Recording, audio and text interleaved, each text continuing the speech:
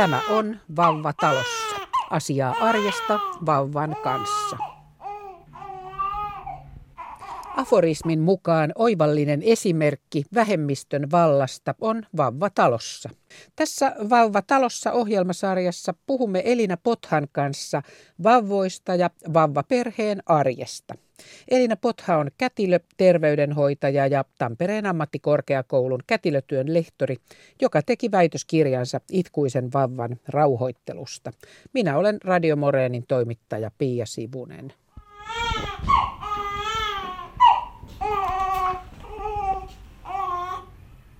Tänään Vauva talossa -ohjelmassa puhutaan unesta, niin vauvan kuin vanhempien.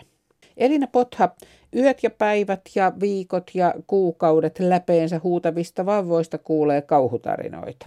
Merkitseekö vauvan tulo siis yöunien menettämistä 18 vuodeksi? Näin olen kuullut puhuttavan, mutta ei merkitse. Tämä on hyvin vahingollista tietoa ja oikeastaan voisi sanoa, että jopa väärä uutinen ja sen levittäminen pitäisi tehdä rangaistavaksi. Joo, ei pidä paikkansa ja ei pidä alistua tämmöistä uutista ottamaan vastaan, vaan toivoisin, että sitä kriittisesti se kohdattaisiin kriittisesti ja kyseenalaistettaisiin, että ai miten niin. Että se tiedetään, että jos ihminen valvoo tai nukkuu erittäin huonosti 18 vuotta, niin se tuskin olisi elossa enää. Eli se ei ole mahdollista. Me ei saa viljellä sellaista luuloa ja sellaista kulttuuria, sellaista ajattelutapaa, vaan mielestäni olisi tärkeää nyt alkaa syöttää tähän väärän uutisen sekaan semmoista positiivista sanomaa, että jos on unihäiriöitä, niin niihin on olemassa ratkaisuja ja koitetaan niistä päästä eroon. Se ei voi olla semmoinen yleisesti hyväksyttävä tosiasia, että näin vaan on ja tämä pitää vaan kestää ja juon enemmän kahvia ja syö enemmän karkkia, niin kyllä siitä selvitään, että se on tosi huonoa ajattelua. Se kyllä on terveydelle myöskin suuren suuri uhka ja vaara, että tämmöistä ajattelua edes on. No jos se ei ole realismia, että vauva valvottaa kaiket työt, niin entäs sitten sellainen, kun joskus kuulee, että vaikkapa opiskeleva äiti sanoo, että kyllä mä siihen tenttiin ilmoittauduin, kun ehtiihän siihen lukea, kun vauva kuitenkin nukkuu niin paljon. No se on taas myöskin väärää tietoa, eli on mahdollista, että pienen vauvan äiti opiskelee ja osallistuu tenttiin, mutta se pitäisi tapahtua sen vauvan ja äidin jaksamisen ja vuorovaikutuksen ja mahdollistaman tilan ehdoilla. Saattaa olla mahdollista, mutta ei kannata vauvan ensimmäisenä vuonna rakentaa itselleen kauhean raskaita sivuhommia, ellei sitten saa apua toiselta aikuiselta niin, että se oikeasti mahdollistuu sen kautta. Ja ei kannata tehdä semmoisia pysyviä suunnitelmia, vaan nimenomaan sellaisia, että saatan ehkä tämän yhden tentin tehdä tai tämän yhden esseen kirjoittaa mahdollisesti. Eli myöskin haluaisin murtaa sitä myyttiä, että vauva kun on pieni, niin silloin ei voi on niin sumeet aivot, että ei pysty mihinkään kognitiiviseen älylliseen toimintaan. Kyllä pystyy, mutta en lähtisi sitä rakentamaan semmoisena ehdottomana, vaan hyvin joustavana järjestelmänä. Meillä on paljon opiskelijoita, joilla on pieniä lapsia tai vauvakin siinä, niin joskus luennollakin saattaa pienen vauvan kanssa olla, mutta yleensä se kyllä aikaan saa semmoista keskittymisen häiriintymistä, jota me en haluaisi sitä vauva-aikaa tavallaan tuhlata siihen, vaan vauvojen ja äitien kuuluisi olla jossain muualla nauttimassa siitä elämästä ja siitä lyhyestä ajasta, joka menee äkkiä ohi. Eli en myöskään haaskaisi semmoiseen pakonomaiseen suorittamiseen yhtään aikaa siinä arvokkaana aikana. No Elina, voiko siitä sanoa jotakin keskimääräistä, että miten vauvat nukkuvat? Aikaisemmin olisin sanonut, että ei voi ja se on hyvin yksilöllistä, mutta nyt meillä on uutta tutkimustietoa ja THL on tehnyt tosi hyvän semmoisen ihan taulukon, josta voi käydä katsoa, minkä ikäisen kuuluisi nukkua, minkä verran, mikä on tavallaan hiukan epänormaalia tai semmoista, että tästä kannattaisi päästä pois ja sitten mikä on ihan sellaista tavallaan vahingollista. Eli sieltä voi käydä ihan ihan Googlesta hakemalla THL ja pienen vauvan uni, niin löytyy kyllä ihan semmoiset ihan semmoisia tuntimääriä, ei ihan tarkkoja tietenkään eikä minuutilleen, vaan semmoisia hyviä, jotka voi antaa suuntaa siihen, että onko meidän perheessä asiat niin kuin kuuluukin vai pitäisikö nyt asialle tehdä jotain, niin niistä voi olla apua. No mistä sen tietää, koska vauva on väsynyt? No toi onkin hyvä kysymys. Se perustuu siihen vuorovaikutukseen vauvan kanssa, eli kun oppii tuntemaan vauvan. Viettää sen kanssa paljon aikaa, keskittyy sen kasvojen tuijotteluun. Kuulostaa aika hassulta, mutta sitten kun oppii ja viettää vauvan kanssa aikaa, niin oppii huomaamaan, että tämä on ennakoiva merkki. Se rupeaa aina tekemään tässä kohtaa näin ja sitten tulee joku seuraava merkki ja sitten tulee jo semmoista vähän tyytymätöntä äänähtelyä ja sitten alkaa tulla itkua. Ja silloin kun vauva jo itkee, niin voi olla tosi vaikea laittaa vauvaa nukkumaan. Ja tämähän on tosi tärkeää, että vanhempi päättää, milloin vauvan kuuluu nukkua, eli milloin on nukkumaan menoaika. Vauva ei itse käy nukkumaan, se ei yksinkertaisesti kykene. Jotkut vauvat on temperamentiltaan sellaisia, että kun niitä väsyttää, niin sulkee silmät ja nukahtaa. Mutta se on aika harvinaislaatuinen vauvaryhmä, jotka vaan yksinkertaisesti sulkee kaikki kanavat ja nukahtaa. Mutta niinhän meissä aikuisissakin on sellaisia olemassa. Toiset on sellaisia, että ne tarvii kaiken tuen ja avun ja myöskin sen ajoituksen, koska ne ei itse kykene siihen millään tavalla. Eli aikuinen ottaa sen vauvan ja vie semmoiseen ympäristöön, jossa on vähän virikkeitä ja on semmoinen rauhoittumis äänimaailmaltaan ja myöskin tapahtumamaailmalta. Eli suljetaan virikkeitä pois ja laitetaan vauva nukkumaan paikkaan ja tehdään joku semmoinen, mitä nukuttamiseen nyt liittyy. Ja saatellaan vauva unille. Eli tässä on tietysti eroavaisuuksia vauvojen kesken, mutta kannattaa opetella tuntea just ne oman vauvan. Väsymisen merkit yleisiä on sellaiset, että ei halua enää ottaa katsekontaktia, eli väistelee katsekontaktia, se on väsymisen merkki. Alkaa imeskellä omia nyrkkejä, alkaa kääntää päätä pois tänne sivuille vähän, että osoittaa merkkejä siitä, että nyt en jaksa olla enää vuorovaikutuksessa. Ihon väri voi muuttua vaaleammaksi, tulee semmoinen väsyneen näköiseksi. Silmät tietysti ei ole enää auki, vaan rupeaa silmät painuun kiinni, se nyt on ihan selvä. Mutta jokaisella vauvalla voi olla vielä semmoisia yksilöllisiä merkkejä ja niistä pitäisi hoksata nyt.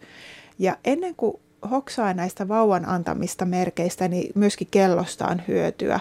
Eli kellosta voi ihan katsoa, että kauanko vauva on ollut hereillä. Että se on ollut hereillä nyt jo 2 tuntia, eli nyt on varmasti alkaa jo väsyttää. Niin siitä kellosta voi, vaikka ei kannata kellosta tehdä sellaista orjapiiskuria, mutta et vähän katsoa suuntaa, että jahas, että nyt edellisestä syömisestä on näin kauan aikaa, että onkohan nälkä, ja edellisestä heräämisestä on näin kauan aikaa. Ihan pieni vauva jaksaa olla hyvin vähän aikaa hereillä, jopa ihan puoli tuntia. Jos puhutaan ihan 1 viikon tai 2 viikon ikäisestä, tunti voi olla ihan maksimi, että jaksaa olla hereillä. Vauvan hoidossa ehkä helpoin virhe on tehdä just tässä nukkuma-asiassa, kun ei hoksaa, miten nopeasti se väsähtää se vauva ja vaatii sen avun siihen nukkumiseen. Sitten se voi mennä siihen, että se vauva huutaa 3 tuntia eikä sitä saada nukahtamaan, kun se on tavallaan mennyt yliväsyneeksi ja ne merkit on ohitettu. Eli vähän semmoinen tempukas juttu, mutta sen oppii kyllä viettämällä aikaa vauvan kanssa ja vähän vilkuilemalla kellosta sitä osviittaa, niin se voi auttaa. Niin, että se vauvaparka voi itkeä siinä ihan väsymystään. Joo, aika harvoin muistetaan se, että vauvan yksi todella iso tarve syömisen lisäksi on nukkuminen ja vauva tarvii paljon unta. Tosin siinä on yksilöllisiä vaihteluita, että on tullut vastaan äitejä ja vauvoja, jotka on huolissaan, tai ei vauvat ole itsestään huolissaan, vaan äidit on huolissaan ja kysyy, että myös tuntuu, että tämä vauva ei nuku riittävästi ja sillä ei tule nyt tämä suositeltu tuntimäärä täyteen, niin myöskin siinä suhtautuisin sillä armollisesti, että se ei ole ihan mustavalkoinen ja ehdoton. Ja jos arki toimii ja rullaa ja kaikki on hyvän tuulisia, niin todennäköisesti silloin vauva saa kyllä tarpeeksi unta. Elina Botha, millaisia uniongelmia vauvalla sitten voi olla ja miten niitä voi tunnistaa? Aika tyypillisiä uniongelmia on se nukahtamisen vaikeus, oikeastaan samat kuin aikuisilla. Eli nukahtamisen vaikeus, heräily kesken unien ja sitten liian aikaisin herääminen. Monesti samat asiat auttaa näihin. nukahtamisongelmiin auttaa kaikista parhaiten, jos puhutaan vaikka, tai no itse asiassa ihan sama mitkä unet, ei tarvitse olla vaan yöunet, niin ne edeltävät rutiinit, jotka johtaa siihen nukahtamiseen. Vauvat rakastaa ja lapset rakastaa rutiineja, koska se tekee maailmasta ennalta arvattavan ja turvallisen. Ja aika pienestä asti vauvalla on jo kohdussa rytmi ja ihminen on rytmikäs olento. Valo ja pimeys vaihtelee vuorokaudessa, nälkä tulee tiettyinä aikoina, väsymys tulee tiettyinä aikoina. Se ei ole semmoinen joidenkin hullujen rutiini-ihmisten keksimää, että tietyt asiat tapahtuu tietyssä ajassa, vaan ihminen on syklinen. Siinä toistuu vuorokauden mukaan, jopa viikossa, jopa kuukaudessa tietyt toiminnot. Jos ajatellaan vaikka kuukautiskiertoa, sehän on hyvä esimerkki syklistä. Niin samalla lailla vauva jo kohdussa ollessaan mukautuu tietysti äidin siihen raskaana olevan äidin vuorokausirytmiin. Ja kun syntyy, niin se on ihan niin kuin hetken aikaa vähän hukassa, mutta sitten se aika pian alkaa tuettuna jälleen niin kuin tulemaan esiin se vuorokausirytmi ja se rutiini. Ja sitä rutiinia kannattaa lempeästi lähteä tukemaan alusta asti, koska se tuo myös aikuisten elämään ennalta arvattavuutta. Ei ole semmoinen helppoa ja kivaa elämää, jos ei koskaan tiedä, mitä seuraavaksi tapahtuu. Se voi tuottaa suurtakin ahdistusta, kun ei tiedä, voidaanko nyt lähteä kävelylle, jos sillä tuleekin nälkä, tai voidaanko nyt lähteä kauppaan, kun just väsymys tulee ja sitten alkaa itkettää siellä kaupassa. Että lähdetään niin lempeästi tukemaan. Ja tämä lempeä tarkoittaa sitä, että se voi tänään olla vähän eri kuin huomenna, eli ei niin jää myöskään ehdottomasti kiinni, että mitä nyt tapahtuu, kun tämä nyt nukkuu 5 minuuttia kauemmin tai 5 minuuttia vähemmin. Mutta että niin jotenkin, että siihen tulisi semmoista rytmiä ja rutiinia, niin eli ne toistot auttaa sitä nukahtamista. Se voi olla iltaisin vaikka joku kylpyhetki tai joku semmoinen, josta sitten niin alkaa muodostua semmoinen, että vauva alkaa niin huomata, että nyt alkaa tämä nukkumaan meno. Eli tietyt asiat tapahtuu. Yksi tosi tärkeä on valojen himmentäminen. Tänä päivänä me eletään tosi kirkkaissa valoissa ja ruutujen valossa. Eli se kannattaa miettiä illalla 2 tuntia ennen nukkumaan menoa myös aikuisella. Että himmentää ruutuja, vähentää sitä sinivaloaltistusta, himmentää kodin valoja, että sitten alkaa elimistön melatoniinituotanto aktivoitua, että nyt on kohta unipaine kasvaa, rupeaa väsyttää ja on helppo nukahtaa. Se on tosi tärkeä. Pimennysverhoja voi hyödyntää. Kohta me taas keväällä käännytään siihen, että meillä on jo liikaa valoa. Että me ollaan just siinä tasapainossa, että nyt olisi hyvä. Niin Suomessa mennään kohti kesää ja liikaa valoa. Eli pimennysverhot ehdottomasti kannattaa ottaa käyttöön. On tosi tärkeää, että nukkumaympäristö on pimeä öisin. Mutta tietysti vauvan päiväunien ei tarvitse olla pimeässä, että se on niin kuin eri asia. On olemassa tosi paljon muitakin asioita, joilla voi helpottaa sitä. Se, niin kaikkia näitä, mistä nyt puhuin, niin näitä uniongelmia. Kerro Elina ilman muuta sitten lisää. Tämähän on tärkeää tietoa. Monet näistä perustuu tieteeseen. Tätä nukkumista on onneksi tänä päivänä jo tosi paljon tutkittu ja uniongelmat on aika yleisiä ja monet näistä sopii tosi hyvin myöskin pienten lasten perheisiin. Yksi on se nukkumalämpötila, eli makuuhuone ei saisi olla liian lämmin. Ja sama varmasti päiväunilla, ja meillähän Suomessa on tämä ihana tapa, että vauvat laitetaan ulos päiväunille ja siellähän ne nukkuu tosi hyvin. Kannattaa vaan tarkistaa, että se vauva ei ole liian lämpimässä eikä myöskään liian tietenkään viileessä, vaan että se lämpötila siellä ulkona nukkuessakin on sopiva. Eli makuuhuone ei saisi olla kovinkaan lämmin, se on yllättävän viileä, eli noin 18 astetta, 18-19 astetta olisi sopiva. Ja monesti kun on käynyt vauvaperheissä kotona, niin siellä on aika lämmin. Eli kannattaa miettiä, että saisiko sitä makuuhuoneen lämpötilaa laskettua, ja se voi jo tuoda ne paremmat yöunet. Kapalosta on hyötyä ihan pienellä vauvalla ja muistaa se, että vauvan kuuluu nukkua selällään silloin vielä, kun se on ihan pieni. Sitten kun kapalon aika menee ohi, niin sitten voi hyödyntää tällaista unipussia, jossa vauva voi nukkua sitten vähän vanhemmaksikin. Et se kapalo on 3-4 kuukautiseksi asti semmoinen turvallinen myöskin nukkuessa. Tosiaan nämä rutiinit, iltakylpy, hieronta, lämpö. Just sanoin, että makuuhuoneen pitäisi olla viileä, mutta jotta ihminen voi nukahtaa, niin sen kehon keskiosan lämpötilan täytyy vähäsen laskea. Ja siihen auttaa esimerkiksi lämmin suihku, lämmin kylpy tai sauna ennen nukkumaan menoa, koska silloin lämpö kehon sisältä on enemmän täällä raajoissa. Ja sen takia vaikka just ollaan oltu lämpimässä, niin sitten se nukahtaminen on tosi rentoa ja voi auttaa. Eli tämmöinen lämmin kylpy vauvalla voi olla tosi hyvä iltarutiini. Sitten tietysti white noise, äänimaailma, eli tämä valkoinen kohina, joka löytyy vaikka tuolta YouTubesta tai Spotifysta ihan white noise-hakusanalla. Minulla on opiskelijoitakin, jotka on sanonut, että heidän unet on parantunut. Eli on ollut levottomia nukkujia, jotka laittaa tämän white noisin vähän niin kuin taustaääneksi siihen koko yön ajaksi suhisemaan. Ja oma uni, niin kuin syvä uni on parantunut. Eli ulkopuoliset häiriötekijät, äänet, kolahdukset, muut ei herätä, kun se peittää ne alleen.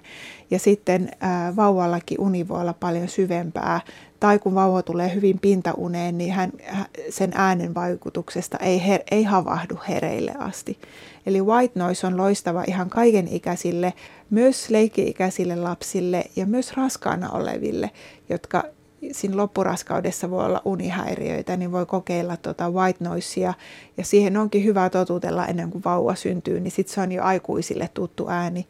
Se kestää muutamia öitä, voi parikin viikkoa kestää, että aikuinen tottuu siihen ääneen. Ja kannattaa vähän kokeilla, että kuinka kovalla se ääni on. Eli sitä äänen tasoa, sillä voi niin kuin pelata, että olisiko hiljempi, parempi tai vähän kovempaa. Leikki-ikäisille, jotka oppii uusia taitoja, on levottomia öitä sen takia, niin voi olla, että se white noise voisi olla vähän kovemmalla.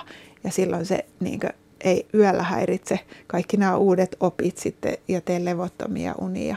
Sitten on kuullut semmoisista, että vauva nukutetaan niin kuin omaan viereen tai kainaloon ja sitten siirretään siitä omaan sänkyyn, niin on tosi vaikeaa, koska sitten pitäisi monta kertaa yössä käydä siihen vauvan vierelle ja rauhoitella sillain, niin on olemassa tämmöisiä lämmitettäviä nalleja. Siellä voi olla joku kaurapussi sisällä, kun sen laittaa mikroa ja vähän lämmittää, niin sen voi laittaa siihen vauvan vierelle. Eli vauvalle tulee se tunne siitä toisesta lämpöisestä ihmisestä ja saa turvaa siitä.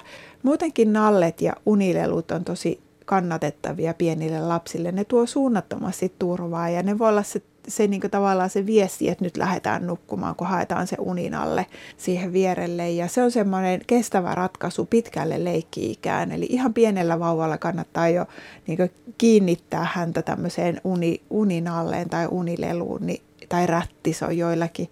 Niin ennen on vähän niin kuin paheksuttu, että on niin riippuvainen jostakin nallesta, mutta se turvan määrä, mitä se tuo sille lapselle vaikka jännittäviin tilanteisiin, jos mennään lääkäriin tai uuteen tarhaan tai jotain, niin se voi tuoda niin paljon turvaa, että sitä kannattaa ehdottomasti hyödyntää. Tällaisesta unirievusta on itsellänikin kokemusta. Sehän on monessa huushollissa sellainen, että pitää tarkoin harkita, koska se voi pestä, että se on sitten varmasti taas illalla käytettävissä.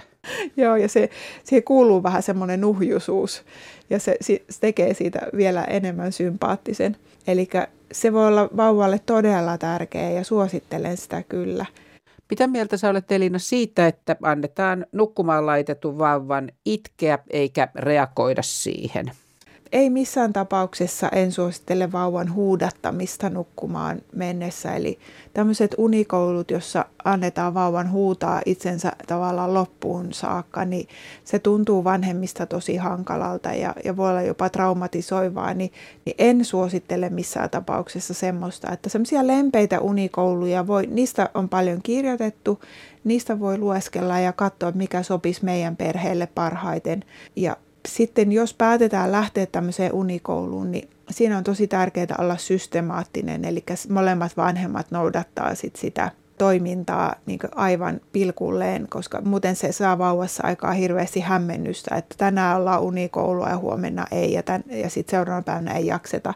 Eli siihen kannattaa lähteä sillä tosi niin kuin mietittynä, että sitten siinä pitäydytään, mutta siellä on tosi lempeitä, jotka ei sisällä huudattamista ja vauvan niin kuin ahdistuksen kasvattamista.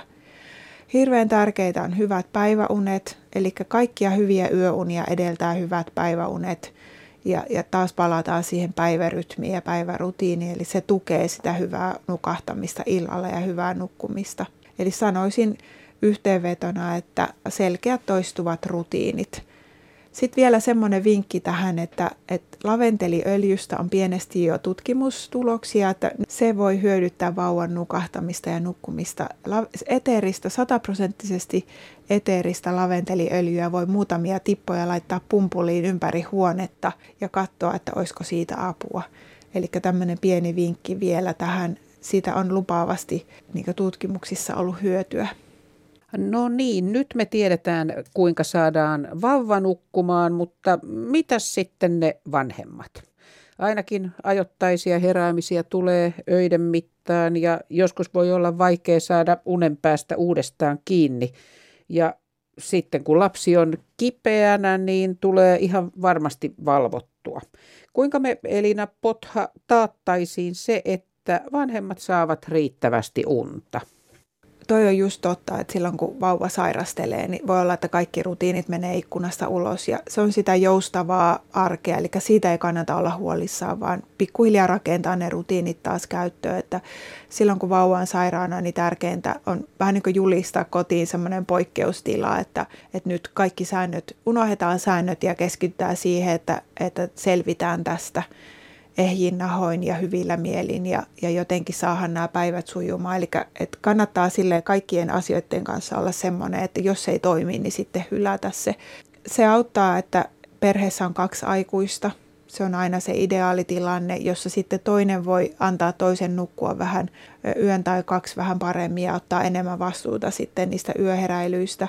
Niin kauan kuin äiti imettää, niin se imetys suojaa niiltä yöheräämisiltä. Eli äiti kun imettää yöllä, niin hänessä erittyy voimakkaasti oksitosiinia, joka auttaa häntä jaksaa ne yöheräämiset. Eli en lähtisi imetyksestä öisin pois. Se ei ole minun mielestä ratkaisu.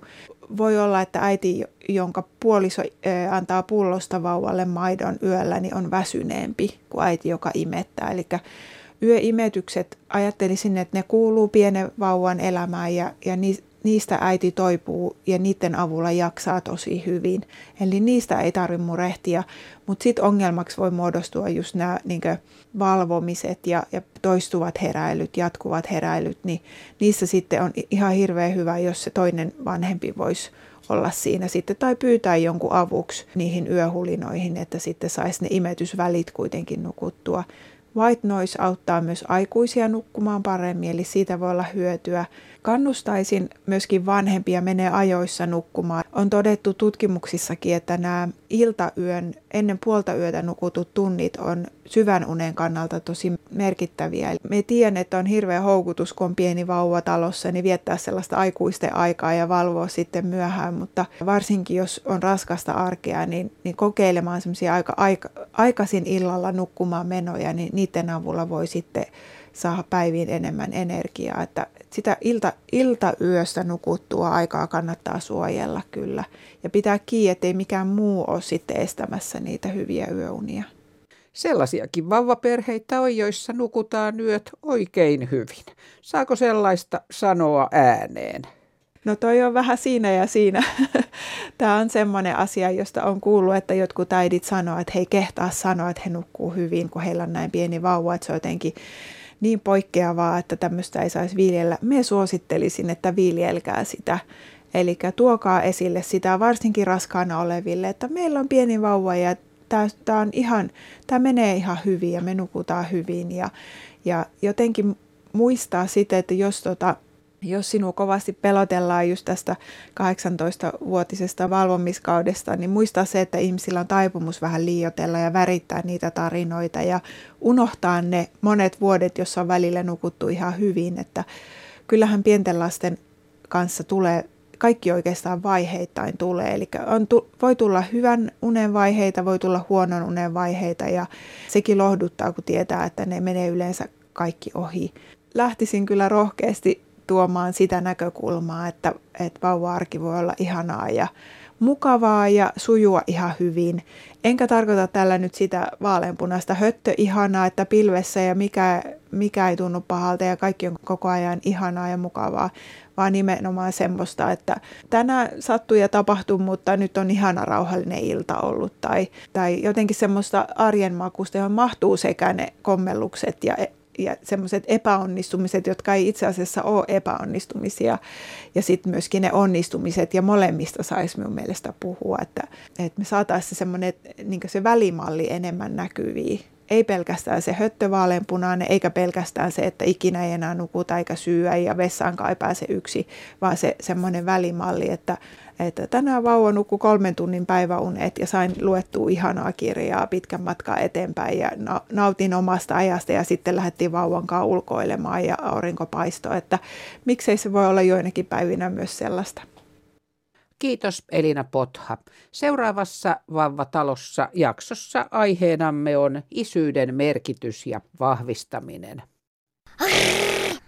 Radio Moreenin. 98,4